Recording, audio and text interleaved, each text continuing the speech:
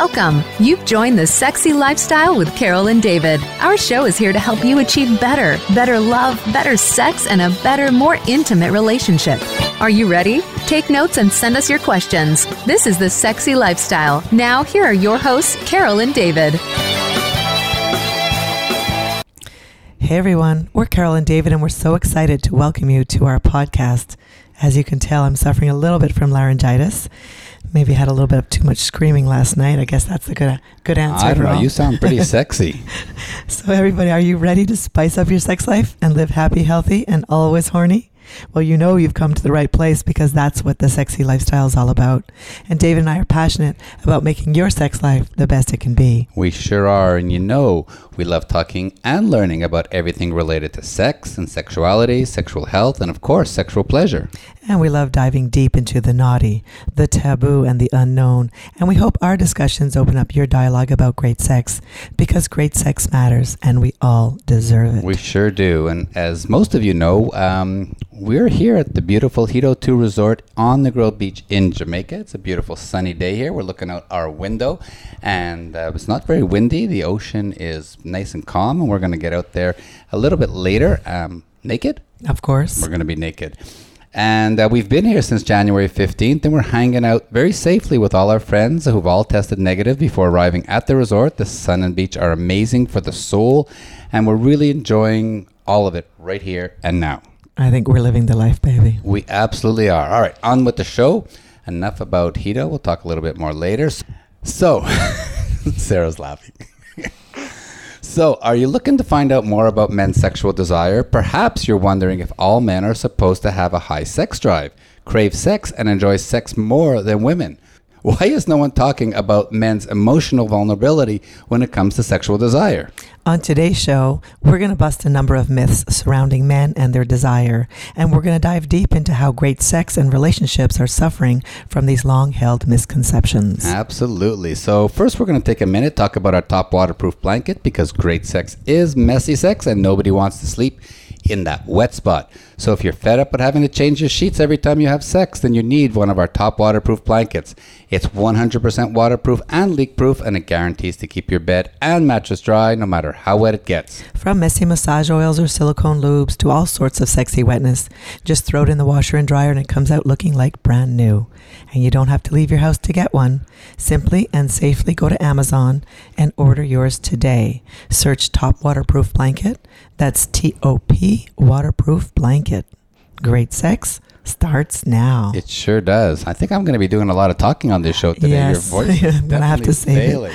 All right. You know, we're Carol and David. This is the Sexy Lifestyle, and we are super excited to welcome today's special guest. We have Dr. Sarah Hunter Murray, who is a registered marriage and family therapist. She has a PhD in human sexuality, and she's authored the book, Not Always in the Mood, The New Science of Men, Sex, and Relationships. Sarah, thank you so much for taking time out of your busy day and being here with us. Thanks so much for having me. I'm looking forward to our talk today. Yeah, actually, David's very excited about this topic. I know he's going to do a little bit more of the talking because of my voice, but he's super interested in all of this talk about men's sex. Most of our shows are always focused and talking about female sexuality and women. And we've had some great shows, some great experts, doctors, when we got into men's sexuality. And, you know, men don't know what they don't know. And sometimes they don't even want to know what they don't know because they live with all these preconceived notions, which I'm sure Sarah's going to talk about. Right. But before we get into that, Sarah, how has COVID affected you in this past year? Yeah, I mean, it is certainly had an impact. There's no question. I mean, I'm married. I've got a husband. I've got 2 young kids. We've spent a good chunk of time, all at home together. Schools were closed, a lot of time in close quarters, stepping on each other's toes. And, just kind of battling the same, uncertainties, anxieties, sometimes, low moods, kind of being frustrated with not being able to live life the way that we're used to. Mm-hmm. It certainly had an impact. Have you found that you and your husband have become better communicators, worse communicators, and has someone threatened to kill each other? No one has threatened one another, so that's wonderful. We are both more introverted, and so I'm actually finding that we fall in that pocket of couples who actually kind of enjoy spending a little bit more time together. I know, life can be very busy, and this has been a chance for us to kind of pull away from being overextended. And so we've been able to kind of spend more time together at home. And for us being a little bit more introverted, I don't think it's taking quite the toll on us. Saying goodbye to some of these social engagements and work engagements has actually been quite good for us. We've actually heard that a lot from our guests. Yeah. And so we probably don't realize how busy our lives are until we stop and pause and reflect. So that's cool. Absolutely. Where, there's kind of both, as a clinician, I see kind of both sides of it. Some people referring to that kind of an impact, and others finding they really, really miss those social engagements. That keeps their relationship thriving. And so, it's certainly showing up both ways, but we fall in the former.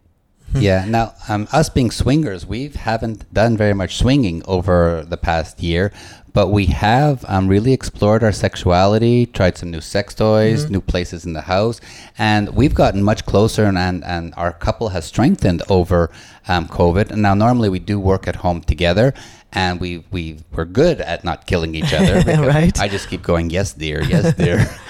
But It's been a good year for us. Yeah, it really say. has, and we're very grateful for us and our 6 kids, and everybody's healthy. Now, I know you just wrote a blog before we start talking about your book about 4 ways the pandemic has changed our sex lives. Just quickly tell us a little bit about that. Yeah, so I have a background in sex research. So anytime that I see a research study that comes out, and particularly now about how our sex lives are being impacted by COVID, that's a big focus for my Psychology Today posts. So, research takes a while to collect, it takes a while to publish. So there's still a lot that we don't know. But essentially the things that we're finding out so far is that it's really normal for couples' sexual desire, sexual functioning to be taking a bit of a backseat right now. Anxiety, uncertainties, moments of depression or kind of lower mood. These are all things that make us feel like sex maybe isn't the most important thing on the to-do list. Not to mention families that are home together are finding there's less time for privacy. So the research is suggesting that most of us are reporting having lower levels of desire, maybe less frequent sex. But one of the more interesting studies that I thought that maybe speaks to kind of what you're describing here is some people are also taking the chance to experiment more. It's giving us more time at home to say, you know what, we don't have all these other things pulling at us. Like, is there anything that you want to try sexually that we haven't done before? So there's one study that's just found that people are actually reporting, or some of us are at least reporting more novelty, kind of introducing new things, trying those things we've always wanted to do and maybe said, why not now? And people are probably listening to more podcasts and getting more ideas, or maybe watching more porn, whatever it might be. Yeah. Exactly. So tell us a little bit about how and why you became a sex educator researcher. Yeah, no, I mean, it's a great question. And, I sometimes have to think, like, what was the first thing that really kind of hooked me? And to be honest, I remember being in undergrad and having that first, welcome to university talk. And there were these 2 women on stage who were promoting the Sexual Health Resource Center. And they just struck me as so confident and yet still a little awkward. But they were up on stage just giving practical, real helpful information about sex, sexuality. And I just thought, man, everyone is so hungry for this information. And we just need to have more honest, open conversations about it. And so the next day I submitted my application to be a volunteer, and I just kind of started immersing myself in every course I could take. I just wanted to learn and, be involved in everything from, helping, people get STI tests to, improving their sexual pleasure, talking about sex toys. And as I continued, I thought, I just want to research this. I just want to kind of get into the nitty gritty. I want to understand and be able to speak to individuals and couples, sex lives, what helps us have, higher sex frequency, sexual satisfaction, sexual desire as a relationship becomes long-term. And so eventually I just committed my academic career to it. Mm-hmm. So I found myself doing a master's and PhD, and here I am today. So you're all in the world of sex and sexuality, sexual health, sexual pleasure. Did you grow up in a home that talking about sex or sexual openness was there in your house growing up? Yeah, to a degree. I think my family was very affectionate, loving, warm. questions that we had were certainly answered, by, I kind of joke that the way that my parents approached information was often we'd get like a book off, like there'd be kind of a book say on the table. And like when we were ready to talk about whatever that was, there was space to ask questions. So yeah, I mean, I don't know if I would go all the way to very, sexually liberal, but it was certainly open. It was like, this is a reality. This is something that can be discussed. And I think that really shaped my comfort level in being able to talk, ask questions, and, just engage in that career path. Mm-hmm. And so these days, there's been so much discussion about female sexuality because that's kind of the new thing that's in the norm right now. But you decided to go on the other side. So what made you decide to focus on men's desire and their emotional vulnerability? Yeah, no, great question. I'm a woman. I'm a cisgendered woman. And so I was actually starting my career with the curiosity about, my experience. What does women's sexual desire look like? We know, as you said, that women's desire is complex, and we kind of talk about all the different things that impact women's sexuality. So I actually started my career focusing on women. But over the course of my research, I started to kind of look around and say, wow, like all, or at least a really good chunk of the research on women's desire, or on desire, is on women. And I started to wonder, why aren't we talking about men's desire? Why aren't we talking about these more complex pieces of men's sexuality? Is it because the assumptions that we make are that men's sexuality doesn't need to be studied? Like, is it simple? Is it straightforward? Do we already kind of like know, quote unquote, what men experience? And so I thought for my dissertation, I needed to jump in. I needed to get some answers. So I set out to interview men about their sexuality and their sexual desire specifically, and try to discover if some of these stereotypes we have about men's desire being high, unwavering, men are always DTF, is that true? Or does that resonate? Or maybe are there some differences? No, it's very, very interesting. And so then, of course, you decided to write a book about it, and your book is called Not Always in the Mood, The New Science. Maybe you talk about that one. Right. So you decided to write a book called Not Always in the Mood, The New Science of Men, Sex, and Relationships. What was the motivating factor to actually sit down and write a book, even though you were already, established as a counselor and were helping people? I'm just a believer in getting research out to the masses. So, there's kind of that stereotype of like the ivory tower and researchers just researching, and, other researchers and, are the only ones who read the manuscripts, right? There's even paywalls to get access to research articles. And so I wanted to write for Psychology Today to be able to, summarize these findings and make them accessible, to as many people as possible. And my book was the same idea. I'd presented at conferences, within my department. People were saying, man, I wish this information was more available. Like, I think people are hungry for a different discourse about men's sexual desire. And so I sought out to do it. And I was grateful for, an agent and a publisher to take it on. But I just was really determined to get this information into more hands and normalize men's experiences and have a slightly different discourse about men's sexuality than we typically get to see. And does it reflect your dissertation, the thing that you did your dissertation? It covers all of those research that you did? Yeah. So for my dissertation, I started out call it a qualitative study and, interviewing men and kind of creating themes. That was very exploratory. I really didn't know what to find. I mean, you kind of asked before why I decided to focus on, men's vulnerability. And I mean, I guess I'd have to say, I don't know if I necessarily set out to do that. I wasn't sure what I was going to find. By the time I finished my dissertation, I set out to do a larger study to kind of confirm or, to see if I could confirm these larger themes with a bigger audience. And so that's where I kind of set out knowing, I was like, no, what I'm finding is men's sexual desire is a lot more vulnerable, a lot more emotional, a lot more nuanced than what we typically talk about. And so, so I set out to kind of include more men so that I could, a book needs to be, needs to resonate. So I wanted to see, I'm like, is it applicable to just a couple dozen men, a few hundred men? And so my book talks about my experience, about over a decade of clinical experience, my dissertation, and then a larger study that I conducted online afterwards. And how large was that study? That one included over 400 men. Wow. So I think it can speak to, I'm not trying to create a one size fits all. I'm always interested in men's reactions. That theme fits for me, that myth doesn't. This is just kind of creating space to say, is there more going on for men's desire than what we've been talking about? Cool. So before we take a quick break and get into your book and all the myths and everything, and I was just amazed of everything you wrote there and how well it was written. And what I love most about your book is after every myth, you did a little summary, and it's like little cheat points that if you don't remember what you wrote, they were all there. But at the beginning of the book, you talk about the conversation that changed everything.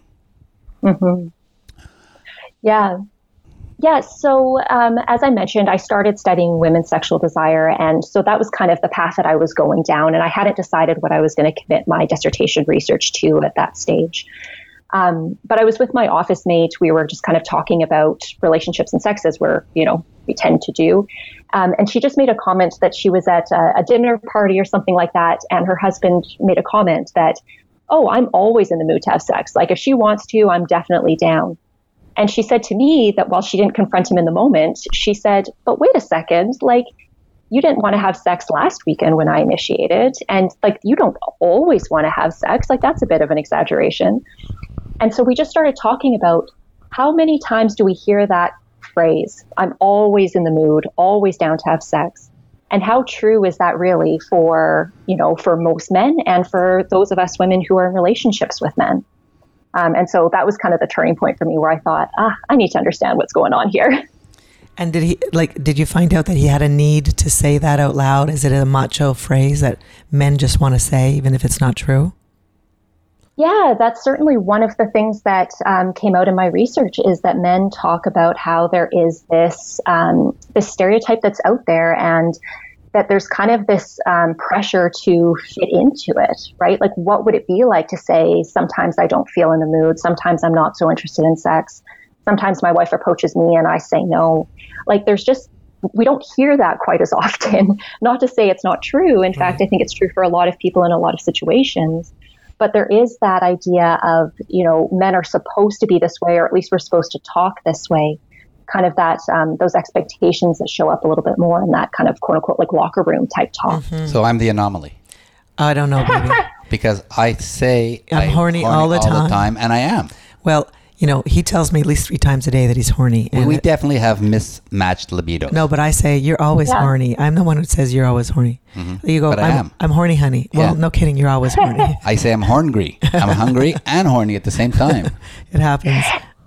And David, and I think that's necessarily abnormal, right? Like your experiences are experiences and humans vary, right? So this conversation is going to be talking about some of like the emotional parts of sexuality. I'd be curious for your feedback on that. Sometimes, men are saying that there's pressure to kind of meet these stereotypes of having high sex drives. But I do also hear other men say, no, I do have a high sex drive. Mm-hmm. There's nothing wrong with either. We just typically have a little bit more space to talk about when men's sex drive is high and not as much space to talk about when it's maybe low or diminished. Perfect. Well, this is a great point to take a quick break where, Sarah, we're going to ask you to hang on for a second. We're going to do a quick shout out to one of our show sponsors. We want to remind everyone this is The Sexy Lifestyle. We are Carol and David. We're talking with author, sex researcher, and sex expert, Dr. Sarah Hunter-Murray. So just stay there 1 second and we'll be right back after this commercial. So, people have been asking us what's changed after 4 years of doing the podcast. Well, a lot has. But to be honest, the orgasm gap still remains a challenge for many couples. You know what I'm talking about. Men tend to finish before their female partners. You've heard us talk about Promescent for years. Their urologist-developed FDA-compliant delay spray can help men last up to 64% longer without loss of sensation. And it's great because Promescent is quickly absorbed into the penis and it doesn't transfer to your partner. And speaking of your partner, I think we can all agree that sometimes women, even when alone, still have challenges around reaching orgasm. So now, Promescent has created a female arousal gel. I love it. It's a clitoral stimulant that she can rub into her clitoris for increased pleasure and a lot more satisfaction during pretty much any type of sexual activity that you can think of. Absolutely. So now they've got Promescent Delay Spray for him and arousal gel for her. So basically, they're closing the orgasm gap on both sides. And remember to check out their amazing lubes as well. Yeah, trust us. Try these amazing products and you'll thank us later. Seriously, just write to us at ask@carolanddavid.com and tell us how it went. So try Promescent today. Just go to the website www.promescent.com. That's PROMESCENT.com. Yeah, and now, and especially for a limited time, if you enter Sexy Lifestyle 15, you'll get 15% off every order. And remember, tell your friends too. That's Sexy Lifestyle 15 for 15% off. All right, we're back. This is the Sexy Lifestyle. We are Carol and David, and we're going to get continuing our discussion with Dr. Sarah Hunter Murray, all about her book, Not Always in the Mood, The New Science of Men, Sex, and Relationships. And your book is really laid out based on myths. Why did you go that route to write your book? So I think when we typically talk about men's sexual desire, we kind of default to the belief that men's sexual desire is high, constant, unwavering, that men are always interested in having sex. And the thing that perpetuates that is that as a society, we see this, sung about in songs. There's singers, rappers who talk about always being in the mood. We're used to seeing images of men surrounded by women, kind of implying like, I can't get enough women, I can't get enough sex. There are, socially, we are rewarded, as like men are rewarded for being sexual. At high school levels, university levels, we see men as being celebrated. The cool guys are the ones who are having lots of sexual partners. High five, did you get laid? Whereas women more often, maybe things are slowly changing, but, women most often recall being shamed. I mean, we know the idea of slut shaming. Right. You don't have sex until you're in a really loving relationship. And if you, quote unquote, give it away too easily, there are consequences. So we really have this reward system that encourages men to be open and expressive with their sexuality, and women don't receive those same messages. So basically, I think that, we do have this idea that gets, that we learn very early on about men's sexual desire, that, men are more free to express it, that men are rewarded for having more sexual partners, that there's this expectation that men's sexual desire is just there and strong. And so I just wanted to kind of start poking holes in it with, empirical research that supports it, and saying, maybe these myths, maybe this way that we talk about men's sexual desire is not right. Maybe we need to kind of question if it fits for all men, and what would it be like to, point out these holes in these stereotypes. So the book starts with the origin of myths, and you talk about society's deep-rooted misinformation. Is that something you found out early on in your research? Yeah, well, I mean, starting out research, we always have to, do our deep dive into what's already out there and what theories are out there. And so, one of the things that grounds these stereotypes about men's sexual desire, are some of these theories that I talk about. So the first one would be evolutionary theory. And evolutionary theory is complex, and I always summarize it in a very, simplified way just to try to make a point. But, evolutionary theory suggests that men are wired to spread their seed, that it's to their advantage to be ready to have sex with any female partner that is available. It gives him the best chance of procreation. And so according to evolutionary theory, men are, quote unquote, wired to have high sex drives, to be in the mood, to be ready. There's also theories that, separate from what our biology might suggest, is that kind of what I was saying before, is there's social norms that we say it's okay for men to be experiencing higher sex drives. We say it's okay and encouraged for men to be in the mood, to, pursue sex, to be the ones to push to the next level of sexual intimacy. And so there are a lot of reasons that are explained from biology, explained from sociology, that suggests that yes, men's desire is in fact high, unwavering, that men are always down to have sex. And compared to women, it seems that they're supposed to have a higher sex drive than women. Exactly. So it's not just that men's desire is supposed to be high or supposed to be high. I mean, those are two separate pieces, but also that it's supposed to be higher than women's. And so when we've got men and women in a relationship, we're much more used to considering the times that women aren't in the mood. I mean, that expression, not tonight, I have a headache tonight. That's something that we're used to hearing is men being in the mood and their female partner saying, no, I'm not so much, or I have a lower sex drive. That's kind of our normal archetype for when men and women are together in relationships. Did you have something like that growing up, or did you always have a high sex drive? I don't even know. I didn't really compare because I didn't even discuss sex with my girlfriends. It wasn't something we talked about. We didn't compare, and we weren't in competition with each other. So I wouldn't say. But you started having sex at a younger age. Well, at 15. But I think there's lots of girls who had sex at 15. But was not a competition for me. It's not something we discussed afterwards. But was it something that you wanted to have? Yes, absolutely. Yes, it was my desire to have sex. But I was going to ask you about your evolutionary theory, and I know you have your founding information where you put this out.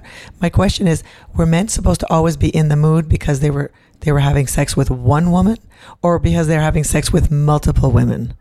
There's people who probably know a lot more about evolutionary theory than I do who may disagree. So I would leave that up to the actual experts on this theory. My understanding, however, is that it's about, being ready to have sex with different partners, right? Women are, from an evolutionary standpoint, again, it's in their best interest to find a partner who's going to stay with them, help them rear the baby because they're pregnant for however long, I mean, for humans, 9 months, and then help them kind of raise the baby once it's born.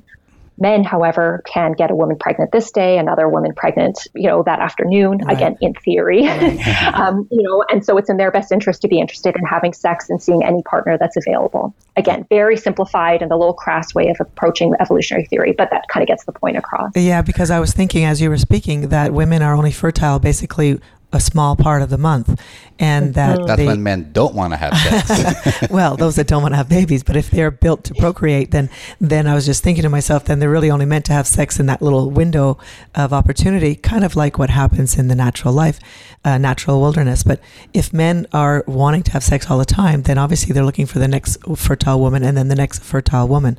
So it just dawned on me that probably they were swingers way back then. Well, and some would argue like monogamy is relatively new, and so we are, still kind of impacted by this long-standing history where we would have had more sexual partners. I know you said you're swingers, but monogamy is still alive and well for many of us. Yes. So. Cool. So let's move on. And you have a section of your book called Men and Sex 101. Let's talk about the different stereotypes regarding men's sexual desire. So the stereotypes for men's sexual desire continue to be that men are always in the mood, right? That their desire is simple. It's straightforward, mainly physical in nature.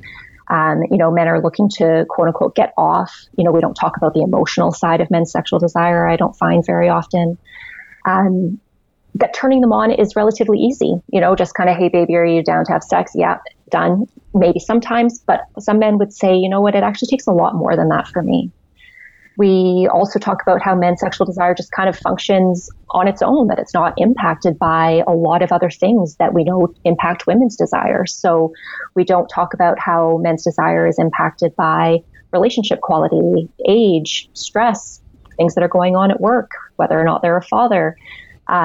We kind of talk about how men should be or are in the mood for sex no matter what. Yeah.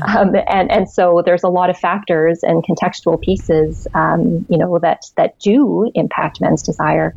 But again, we just kind of talk about men's desires and kind of functioning in the silo and not impacted by all of these other pieces that are in our lives and our world, emotionally and physically. Right. And of course, it's subject to change because things change in our body as we age, things change in our body as we go through different relationships, ups and downs in our moods. So it would kind of make sense that they can't constantly be, now that you're talking about it, it seems to make sense that men can't always be in the mood all the time. Why not? Well, I don't think so, honey. I am. Especially with a wife like you who's so beautiful. Well, your body's changed over the years too. You know, one of the things is you stop drinking because make sure that your erection is a lot stronger. Right. So you might be in the mood, but you also want to make sure you have quality sex. So you're able to adjust for that. I can have quality sex 3 or 4 times a day. I don't think so, honey. I might not come 3 or 4 times a day, but right. See, he's talking macho, and this is what we're going to dispel this myth. I can't wait. So I was going to bring up this macho thing because Sarah writes about it in her book. Is that something that men feel they need to pound their chest and say, "Hey, you know, look at me"? I think so. Yeah. You know what? It's the thing that I heard more often was men challenging that, saying that they're aware that it's out there. The expectation is there. They would talk about how they've got friends who would talk that way, that they were skeptical, but they also were like, but that's what I hear. That's what it's supposed to be. And it's not just that it's something that exists out there, right? There's like kind of a social norm. Here's the macho expectation.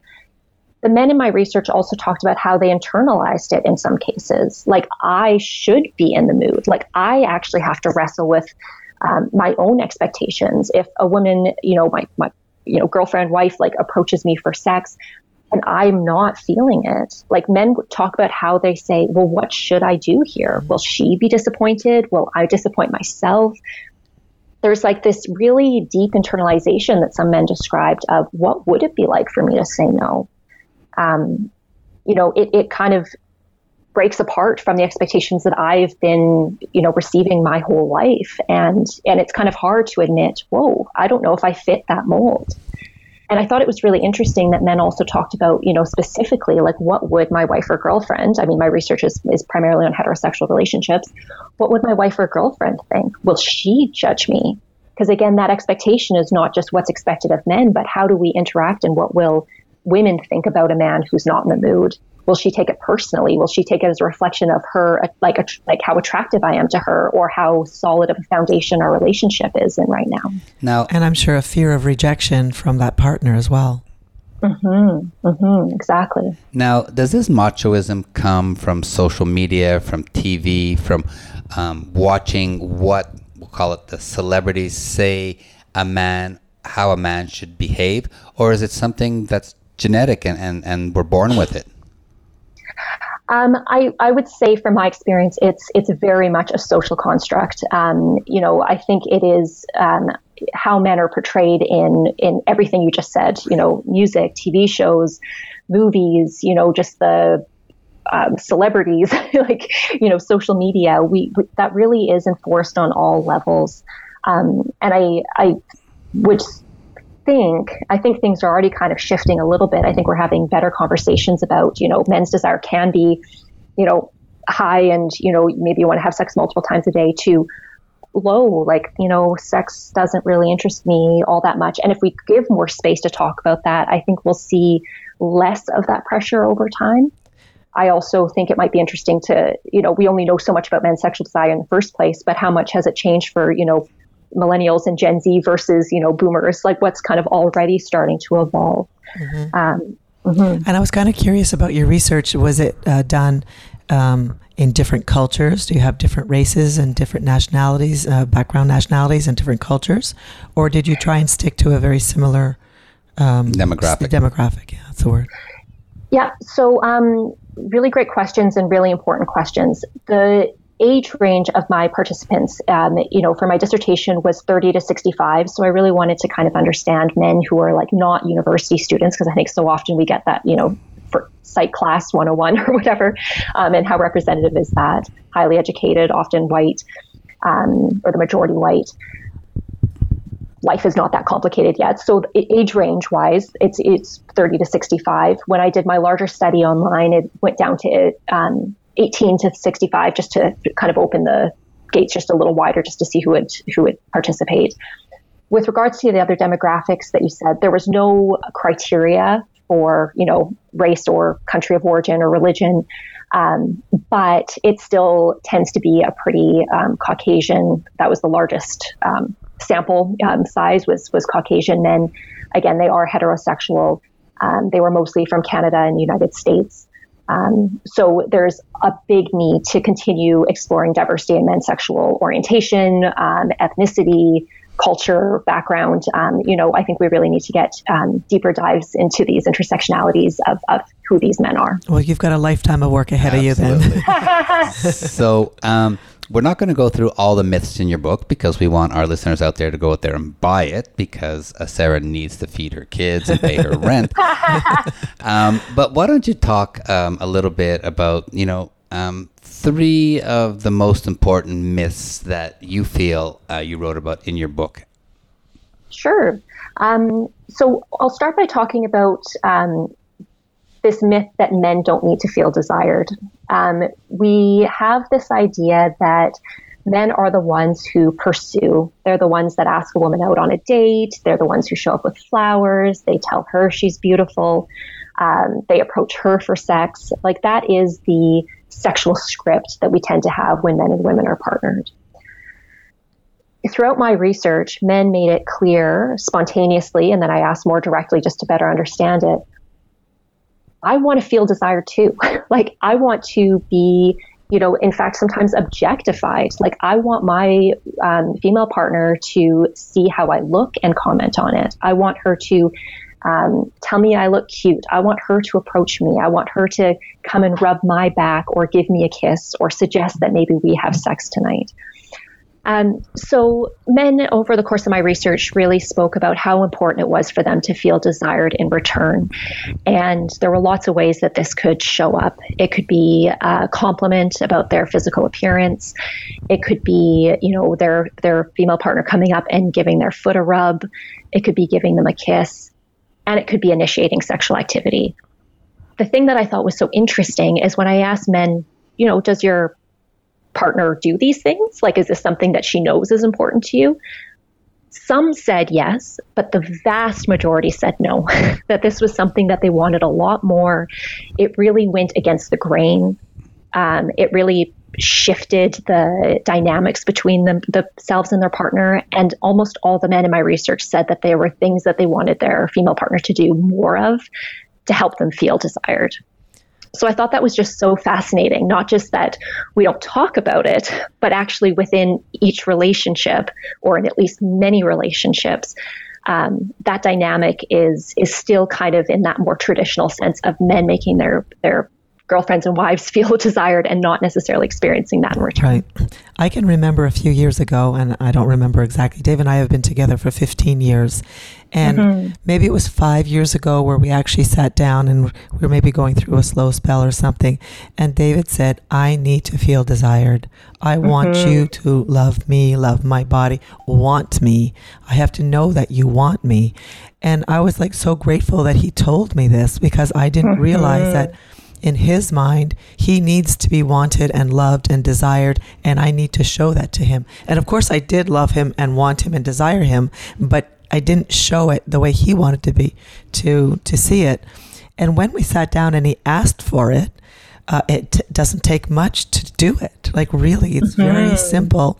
If you do desire your man, let him know. And one of the things we talk about on our show all the time is, to have great sex, you need to talk about having great sex. And what you just said is, and it's probably very prevalent out there in all couples don't take enough time to talk and listen, right? Communicating goes both ways, about what their partner's wants and needs are. And we had Dr. Justin Lehmiller on our show from the Kinsey Institute, who did a huge study of 4,000 people all about fantasies. And the number one fantasy of the majority of the people he spoke to was having a threesome. But he also found out that a majority of those people never told their partner that their fantasy was to have a threesome. Yeah. It's so important to communicate. And like, to your point, Carol, like, I think that's so key. I mean, the research, I can only speak to one piece, but when I talk about couples in my clinical practice, sometimes just having that language to be able to say, yes, I want to feel desired, like just being able to say, oh, that's what it is. That's the word. That's what I'm looking for. More often than not, people have similar reactions to what you described, right? The woman says, oh, yeah, like that makes sense, right? Like this isn't easy. Yeah. Exactly. Yeah. But, it's interesting to hear you say it's easy, because I think some women find it easy. I have, however, talked to some women who the idea of expressing their sexuality first right? The idea of approaching their man is not so easy. Maybe, yeah. And so it's just kind of acknowledging there's lots of different people out there. I love how sexually open the two of you are, but there are some people who haven't had that chance to really, poke holes in some of those messages that they've received for decades of their life. Right. And considering, is it comfortable for me to say, oh, I have a sexual urge and I will approach you, that I will put that out there. I'm used to being pursued. Like I'm used to being like waiting until he says he's ready. And that just doesn't do a whole lot of good in relationships, right? I mean, that one-sided dynamic. Right. But it does take some people a bit more space to step into something that says, oh yeah, what are my sexual needs? And do I feel comfortable expressing them? Do I feel comfortable sharing them with a partner? Even if that relationship's safe, some people do actually struggle to rewrite those dynamics and scripts that are so ingrained. Well, I hope that this sparks a dialogue with some couples to actually bring it up and talk about desire. Do you need to be desired? Do you want to be desired? And actually, women might not even realize that men have that need and have that want. Maybe not all men, but I hope some people are listening and they'll bring up the dialogue with their partner and say, hey, can this help us? Because there's Me too. Over time, your relationship goes up and down, and it's good and bad, or sometimes it's just slow and fast. But when you're in a dip or in a slow time, you have to kind of think, what could I do to get us out of this? Talk about exactly. it. We have a couple, and they were talking about splitting up. And he said, this is what's wrong and all this stuff and blah, blah, blah. And he says, I think our marriage is over. And I said, there's always a chance to fix things. And you guys need to spend tons and tons of time talking about what's wrong, what's good, who feels what about what. And it's been now 8 weeks, and they're in a much, much better place. And all they had to do was commit to talking to each other. Yeah, and it doesn't. Not everything gets resolved, but you certainly can't give up until you've at least done that, at least talked about it. And sometimes, you have these things rolling around your head that you're perceiving something that's not reality. And when you talk to the person, they say, what are you, a fucking idiot? There's no way I would think about something like that. Right, exactly. Yeah, you got to at least share and give your partner a chance to respond. And there's a lot of things we kind of keep to ourselves, and makes it pretty hard to get closer and more intimate and, fix things, if we're hoping our partner's reading our mind. Yeah, exactly. All right, so let's move on to another one of your favorite myths. So another favorite myth is the rejection myth. And what I mean by that is, I think because we expect, again, the sexual script is that men are the ones who initiate sex. There also is this underlying expectation or belief that, you must expect to be turned down sometimes. If men are, the ones with higher desire, there's this expectation that, you'll approach your wife or girlfriend. Sometimes she won't be in the mood because, again, the expectation is her desire is lower than yours. That must be, something you expect and not like a tough pill to swallow. What struck me in my research is that men actually talked about how sex was not just this physical act. It was so much more. It was a way to connect. It was an emotional bid for connection. And so there was this vulnerability that happened in initiating sex. Where if their partner wasn't in the mood, they weren't just losing out on getting laid or that physical gratification. They were missing out on that deeper connection. They were saying, like, I want to be close to you. I want to be close to you in this way. Do you want me to? And so when she would say no, not just here and there, but especially on a more regular basis, men talked about how this really took a toll on their self-esteem, their confidence in themselves, their confidence in the relationship. And I think that's just a really important thing for us to talk about on a couple levels. One, there are always desire discrepancies in relationships, whichever way it goes. Even if we have both high sex drives, there's going to be times where we don't want to have sex with our partner. And we should always feel that we can say no, right? Like that's a given, right? We can say no when we're not in our mood, and we hope our partner respects that if we're in a safe relationship. However, the way that we say no, understanding why we're being approached by our partner for sexual activity, those are really important things to acknowledge. So we feel very differently as women if our partner approaches us and we feel like you just are horny and you just want, physical release, and I just happen to be the closest or most socially appropriate outlet. That's not sexy. That doesn't make many people feel good. If we can kind of question, is it that, or are you actually trying to feel closer to me? Like, is this a way of us enhancing our relationship? Then even if we're not in the mood to have sex, we can still maybe approach it as, oh, maybe instead of frustrated, I'm going to bat you away or roll my eyes or, maybe we say, oh, you want to feel close to me. I don't know that I'm ready to have sex right now. Maybe later. Could we cuddle instead? Could we make out? I'll think about it. Maybe I'll be open to it later. But I just find that it's really interesting to kind of watch couples navigate, am I kind of being dismissive? Did I think that you just wanted sex? Am I making assumptions about what you're after here? And what would it be like to accept that sex can be so much more than just that physical act, and maybe you want a lot more from this interaction than what I might have assumed? Yeah, I agree 100%. But also, if perhaps the guy asking, I want to have sex, or I'm horny, honey, instead he just says, can we get some closeness here? If he actually learns how also to express why he wants to have sex, I feel like getting closer to you, hon, can we just snuggle for a little bit, and maybe if it works out, we can have sex later. If not, it's there. But I guess if he also suggests that he's looking for some closeness, then she might not reject him. That's a key piece in all of this. So I'm glad you mentioned that, and in my book, I break it down into what both men and women need to do in order to kind of confront these myths, to kind of change the discourse on men's sexual desire. And it's not just on the woman to interpret and to assume that maybe there's more under the surface. That's part of it, right? Is there more happening here? Am I making assumptions? But the other side absolutely is, how are men approaching women when they want sex? Are they coming at it kind of a little bit more hardened or a little bit more in that macho voice? Pull up your skirt so I can slide away. No, because they're using their macho voice that they were taught, and it's not working out for them. And so to kind of say, like, what am I really after here? And again, in healthy relationships and longer term relationships and sexually positive relationships, there's usually space for all of the above, but I think on average, if we actually consider, are you approaching saying, I really want to be close to you, and feeling skin to skin contact, like, really makes me feel close to you. Like, maybe I feel lonely. Maybe I feel like we haven't connected. Like, this would be so great.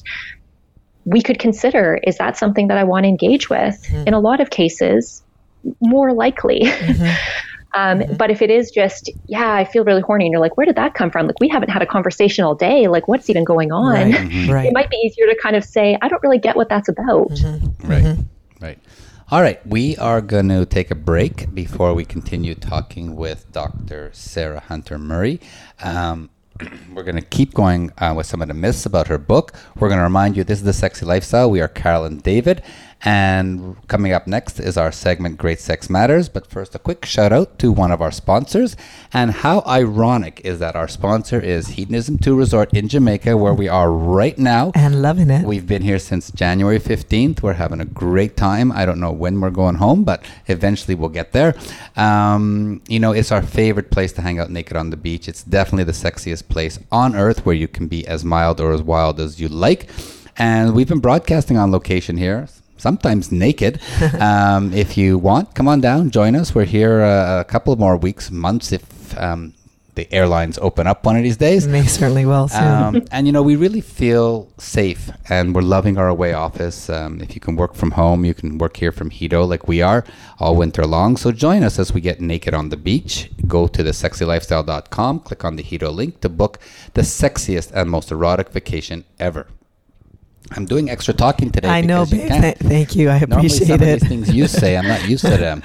All right, we're back. This is The Sexy Lifestyle. We are Cal and David, and now it's time for our favorite part of the show, where we get to talk about great sex, because... well, great sex matters, and we all deserve it. We sure do. So, Sarah, one of the things that is so prominent in the world today is pornography. And we know, and we talk about it all the time, that pornography is entertainment. It is something that is not real life. It's not supposed to be educational. Right. It's a little bit like watching The Fast and the Furious. You don't learn how to drive cars by watching that movie, but it's great entertainment. So in your research, did you find that men and women watch porn differently? Yeah, so in my research, I can speak a bit to what I found about how men talked about their relationship with pornography. And I can kind of talk about how that applies to what I understand about women's experiences. I just want to clarify that I haven't actually done research on how women view pornography myself. But the thing that I thought was really interesting is to your point. I mean, pornography is out there. It is being consumed at, ravenous basis. Like, people are watching a lot of porn. I think the thing we have to question is, why are we watching? What are people getting out of it? And what assumptions are we making about that? When men are watching pornography, again, we're talking about broad strokes. There's lots of reasons to watch. I just maybe felt horny. My partner wasn't interested. The thing that I see a lot of women struggle with, though, is worrying when their male partner is watching porn that he prefers it, that if he's not having sex with her, or if he's got a low sex drive, it's because he's watching a lot of porn, that porn can take away from relationship quality. And what I thought was just interesting is that, the men in my research would often talk about how, they liked porn. I mean, it's enjoyable. Like you said, it's like watching a fun or exciting movie. It's erotic. It helps us, fantasize or something to masturbate to. But I just thought it was interesting how men kind of talked about how their relationship with porn was like a little bit more over here. Like, it was a little bit more of a supplement versus kind of the main event. And that they kind of felt sometimes that their female partner worried about their use of porn, when for them it was just a way to kind of fantasize, have this little extra sexual encounter, when it was, a little longer between sexual encounters than they were comfortable with. It was a way for them to express their sexuality and experience those fantasies, in their own world, and then kind of come back to their partner. What we know about research, though, is that sometimes if men are watching a lot of porn alone, it can be to their detriment. It can be because, my partner's not interested and I'm feeling a bit lonely and I'm having to rely on porn a little bit more than I'm comfortable with.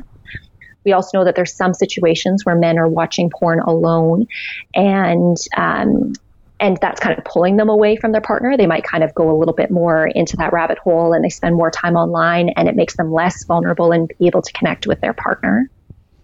In contrast, what I think is really interesting is that women watching porn on their own, again, there's variations here, but tends to be less often associated with negative relationship and sexual outcomes. It tends to be associated with actually letting women explore their sexuality and having more positive outcomes on their sexual experience and also on their relationship.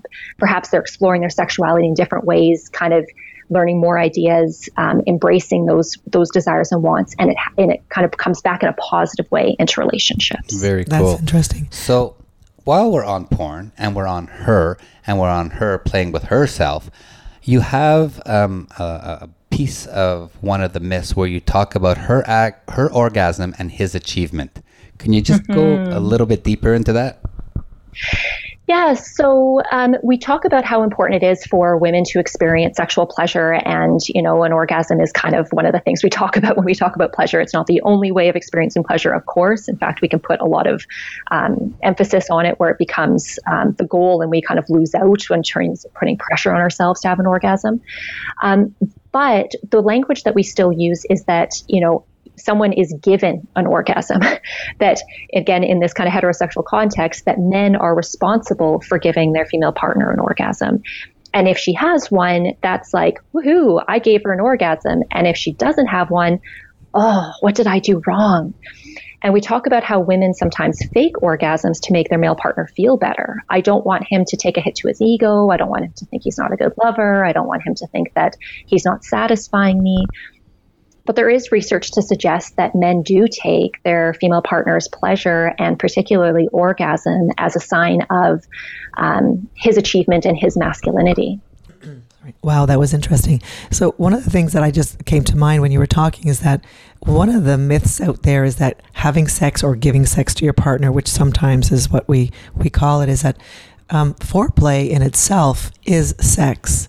And so a lot of times women will orgasm during foreplay because they want stimulation on their clitoris and not necessarily during penetration, but we still refer to it as foreplay and not sex. And what is your advice on that? I think that's a great point. I think when we talk about sex, most of us, again, especially if there's a man and a woman together, we're thinking about penetration. And yes, most women, the vast majority of women, need clitoral stimulation. Oral sex is a great way to receive that, as is clitoral stimulation during penetration. But, a lot of the things that provide pleasure are quote unquote foreplay. And so what would it look like, to your point, if we expanded our definition of sex, if we stopped calling it foreplay and called all of it sex? Yeah. I think it could help women experience more pleasure. I think it could help us all experience more pleasure, quite frankly. I think there's a lot to be said for just expanding that definition. Mm-hmm. All right. Well, we're coming to the end of the show. And before we get into our final advice, I have to ask you one question, because we've been talking a lot about sex. And you talk about it in your book. Is no sex better than bad sex? Mm-hmm. Great question.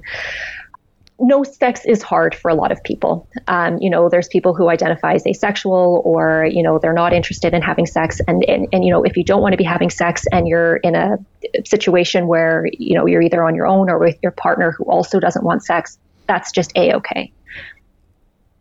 Bad sex, however, can do a lot of harm. I mean, it can be like, bad sex can look a lot of different ways, right? It can be, I'm agreeing to have sex with you, but there's no part of me that's really excited about it. I'm kind of feeling lackluster the whole time, maybe getting close to feelings like kind of yucky feelings, even again, if it's consensual. The partner who wants sex, who has a partner who agrees to have sex with them for, maybe because they feel it's their obligation or because they don't want to hurt their partner's feelings. Most of us can tell if our partner is not into it. And that's something, that came out in my research as well, is men talking about, I know when my partner is into it. And it's so important to me that she is. I am not looking just to get off. If that's what I was wanting, I could go masturbate. Exactly. I could go watch porn. Yeah. I want to connect with her. And so the damage that can happen for both parties when we're agreeing to have sex that's not really wanted, we get kind of in our heads. We can feel, down about ourselves. We can feel like our partner doesn't really care about our wants. Wanting to feel desired, is not there. Like, all these really important things start falling by the wayside. So I don't know if it's a clear cut, never have bad sex, because I think sometimes it just happens. Yeah, right. Yeah. Sometimes we just have like mediocre sex. Sometimes it starts great and then we kind of get off. There's going to be lots of different ways that sex shows up. But I think we do need to kind of question, like, what is our motivation for having sex? And would we be better off not having sex today and waiting until we're more connected or on the same page, or, both of our needs are being met? The idea of just throwing our partner a bone, I mean, again, in a healthy relationship, like maybe every now and then we feel motivated to meet our partner's needs, but ongoing, I think that can take a toll on both parties. And sometimes it happens that you do get started having sex and you weren't really in the mood, but it actually comes out that, you start getting in the mood, especially for women where their arousal takes a little bit of time to come along, and then they start getting in the mood, and it turns out to be great after all. And that deep, sexy voice Absolutely. of yours is getting me in the mood. So, Sarah, we're at the end of our show. You get a minute to tell us some final advice. So the question today is, what are the two most important things that today's modern male needs to do or remember to ensure they have a strong and lasting relationship? So my best advice here would just be to question, what is expected of me? What are the shoulds around my sexuality? And do they truly fit for me, or do I want to express them a little bit differently? So just even questioning which stereotypes out there are, expected for men. How are men supposed to express their sexuality? Like, let's just at least be aware of what those are.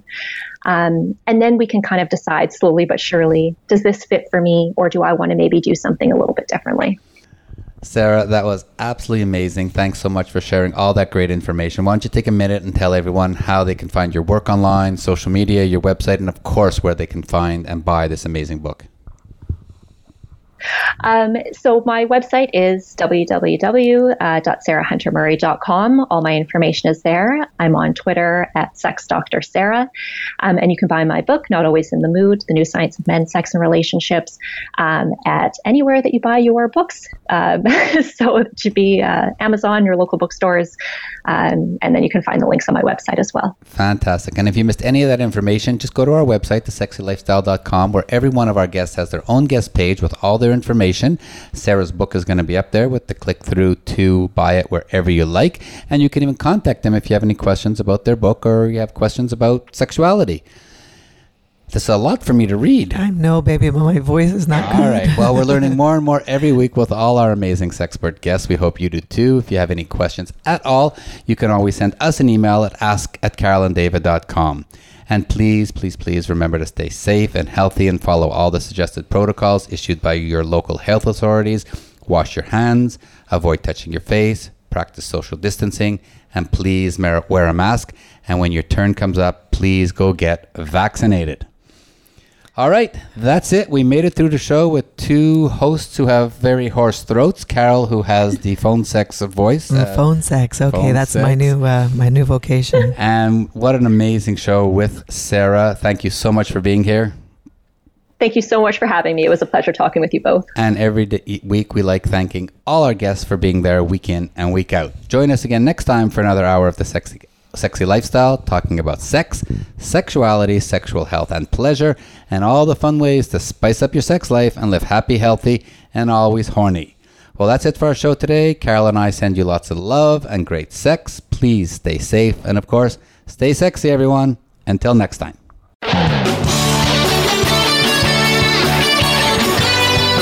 Thank you for joining Carol and David for this week's edition of The Sexy Lifestyle. We've got another one lined up next Friday at 3 p.m. Pacific Time, 6 p.m. Eastern Time on the Voice America Variety Channel. The weekend is just around the corner, so try something new, spice it up, and you just might have the best sex ever.